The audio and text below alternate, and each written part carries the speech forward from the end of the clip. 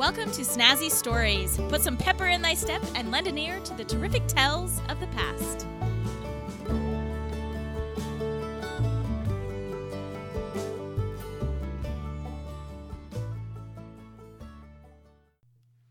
Hey, welcome to Snazzy Stories. If you would like to keep the storytelling alive, please go to patreon.com/Snazzy Stories and donate to my storytelling adventure. Also subscribe to Snazzy Stories podcast on iTunes, Spotify, many other podcast apps, or go to snazzystories.com and leave an awesome review. A sentinel is a soldier or guard whose job is to stand and keep watch. And in the United States, there are many who are trained for this task and who are very recognizable. But throughout the years, there are sentinels who stand guard over the needed changes in our country. These sentinels push our country and our people to become better. And yet, they were not trained for such an undertaking. These people made the choice to stand for what they knew was right, no matter the cost to themselves. Today's episode focuses on those termed as the Silent Sentinels. These brave people pushed our country to begin to accept a group of Americans who deserved more than the people of their country deemed them worthy of. These courageous people are Americans, sentinels, and women. Suffragists believed they had every right to participate in elections and have a say in the laws that were being passed that they had to abide by. The fight for the right to vote that women in the United States had taken up lasted decades. Some Western territories gave women the right to vote early, including Wyoming in 1869 and Utah in 1870, and the state of Colorado in 1893. But the rest of the women in the Union would continue to fight till 1920. By the 1820s and 30s, white men were given the right to vote regardless of their wealth or how much property they owned. However, those of color were still in the chains of slavery, and women were supposed to emulate the ideals of true womanhood, which meant that to be a true woman, one was supposed to be a submissive wife, pious, and concerned only with domestic matters. I discussed this concept of the cult of true womanhood more in episode 13, The Low Mill Girls. But the reality for women in the early to mid-1800s was that venturing outside of the home was not what a true woman was. And that included politics. However, women's suffrage began pre-Civil War in 1848 with the Seneca Falls Convention in New York. Abolitionist activists, mostly women and some men, attended the convention to discuss the rights of women. The women leading the movement were Elizabeth Cady Stanton and Lucretia Mott. At this meeting, the Declaration of Sentiments was given. It began, quote, "We hold these truths to be self-evident, that all men and women are created equal, that they are endowed by their Creator with certain inalienable rights, that among these are life, liberty, and the pursuit of happiness," unquote.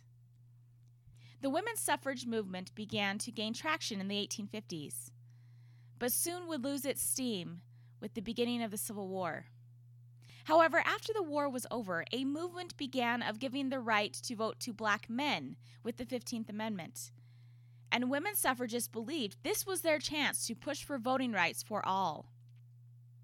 Unfortunately, there were some who believed that women's rights should not be supported with this amendment, because it might mean that supporters who backed the 15th Amendment would leave the cause if women were also given the right to vote.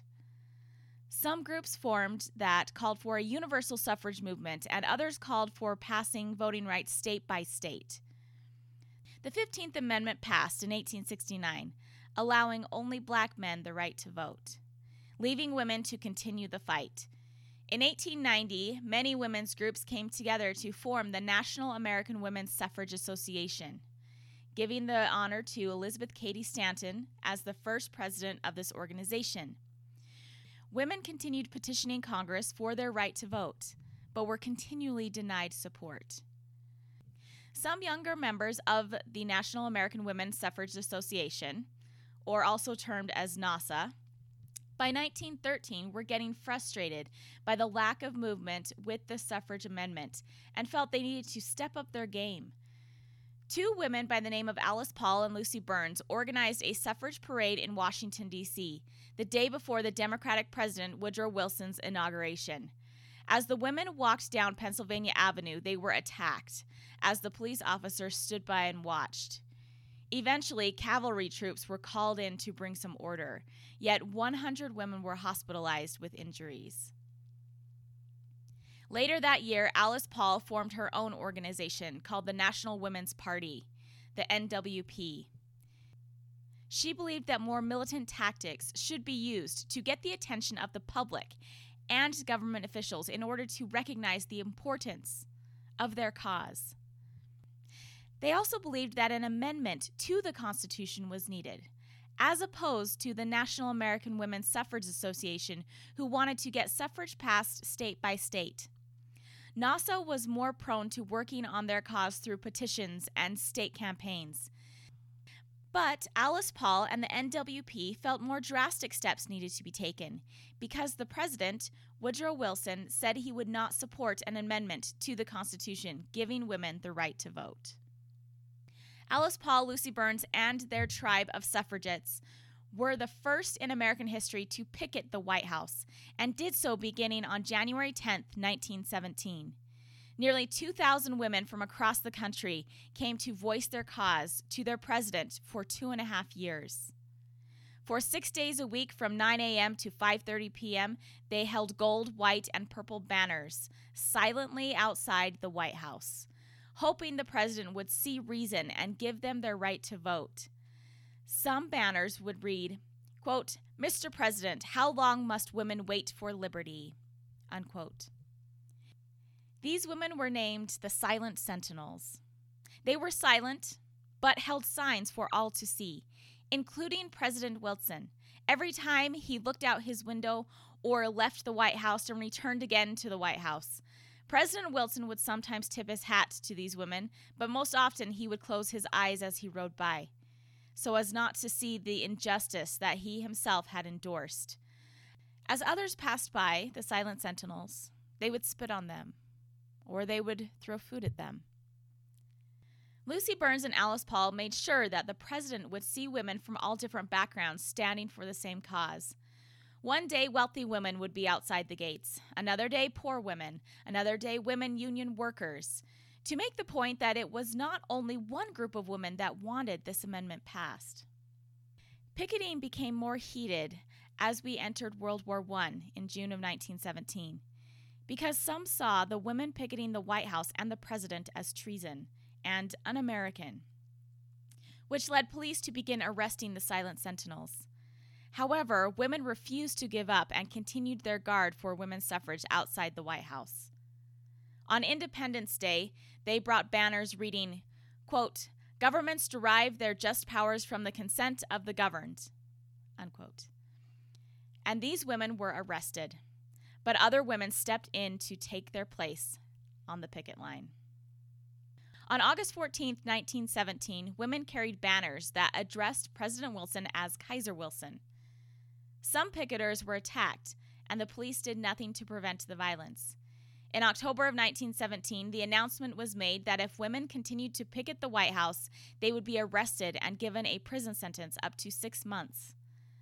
Alice Paul marched to the White House the next day with a banner that had a quote that the president himself had used before. Quote, "The time has come to conquer or submit. For us, there is but one choice. We have made it." Unquote. Alice Paul, along with other suffragists, continued to return to the picket line. Alice Paul and Rose Winslow were arrested and sent to jail for 7 months, the charge being obstructing traffic. Alice was also put in solitary confinement. Others received a 6-month prison sentence. They considered themselves political prisoners and began hunger strikes. The women were force-fed with a tube shoved down their throat. Even after arrests, women began to fill the picket line. This did not deter the Sentinels from their cause. November 14, 1917 would become what was known as the Night of Terror. 33 women had been arrested while picketing outside the White House. These women were taken to an abandoned workhouse in Virginia and were tortured. The warden gave permission to his guards to teach a lesson to these women, because how dare they picket the White House? 40 guards went on a rampage against these 33 women. Lucy Burns was beaten, and then her hands were chained to the cell bars above her head and left to stand all night gasping for air.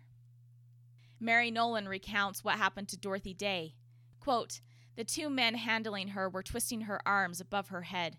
Then suddenly they lifted her up and banged her down over the arm of an iron bench. Twice." Unquote. Dora Lewis had her head smashed into an iron bed and she lost consciousness. Alice Kasu, seeing Lewis's assault and believing she was dead, suffered a heart attack herself and didn't get medical attention until the next morning. The water given to these women came from an open pail, and the food given to them was a slop with worms crawling through it. These women recorded that they were grabbed, beaten, choked, twisted, and kicked. When Alice Paul began a hunger strike, the guards tied her to a chair, forced a tube down her throat, and poured liquid till she threw up. This violent act broke her teeth. This treatment to Alice continued for weeks. Eventually, word was smuggled out of the prison about how the women were being treated. It finally caught the public's eye. But President Wilson tried to have Alice Paul declared insane by a psychiatrist. The doctor refused to declare her insane. He considered Alice a brave human being and said that courage in women is often mistaken for insanity. By late November, due to public pressure, Alice Paul, Lucy Burns, and the rest of the suffragists were released from the workhouse. Minnie Quay and Laverne Robertson were women who went to D.C. to picket the White House and fight for women's right to vote. They were from Utah, and they already had the right to vote. But they wanted to help the rest of American women fight for that right. They were both married, and their husbands completely supported them and said they were proud of their fearlessness. They were both arrested and experienced the night of terror. Minnie said they were threatened with gags. The guards threatened to shoot them, and they were told they would be tied to whipping posts.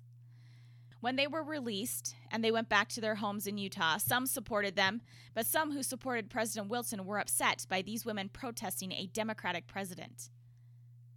The Women's Democratic Club kicked Minnie out of the club because she protested against the president. The D.C. Court of Appeals ruled that these women had been illegally arrested, convicted, and imprisoned in 1918. After that, President Wilson began asking Congress to pass a federal suffrage amendment. However, the Silent Sentinels continued picketing, hoping to vote anti-suffrage congressmen out of office in the 1918 election. A new gathering occurred in January of 1919 after Wilson had failed to secure the last two votes in the Senate to pass the Voting Rights Amendment.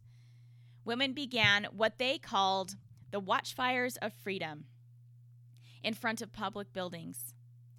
At these gatherings, they would burn any of Wilson's speeches that mentioned freedom and democracy. More women were arrested, and they went on hunger strikes and were force-fed.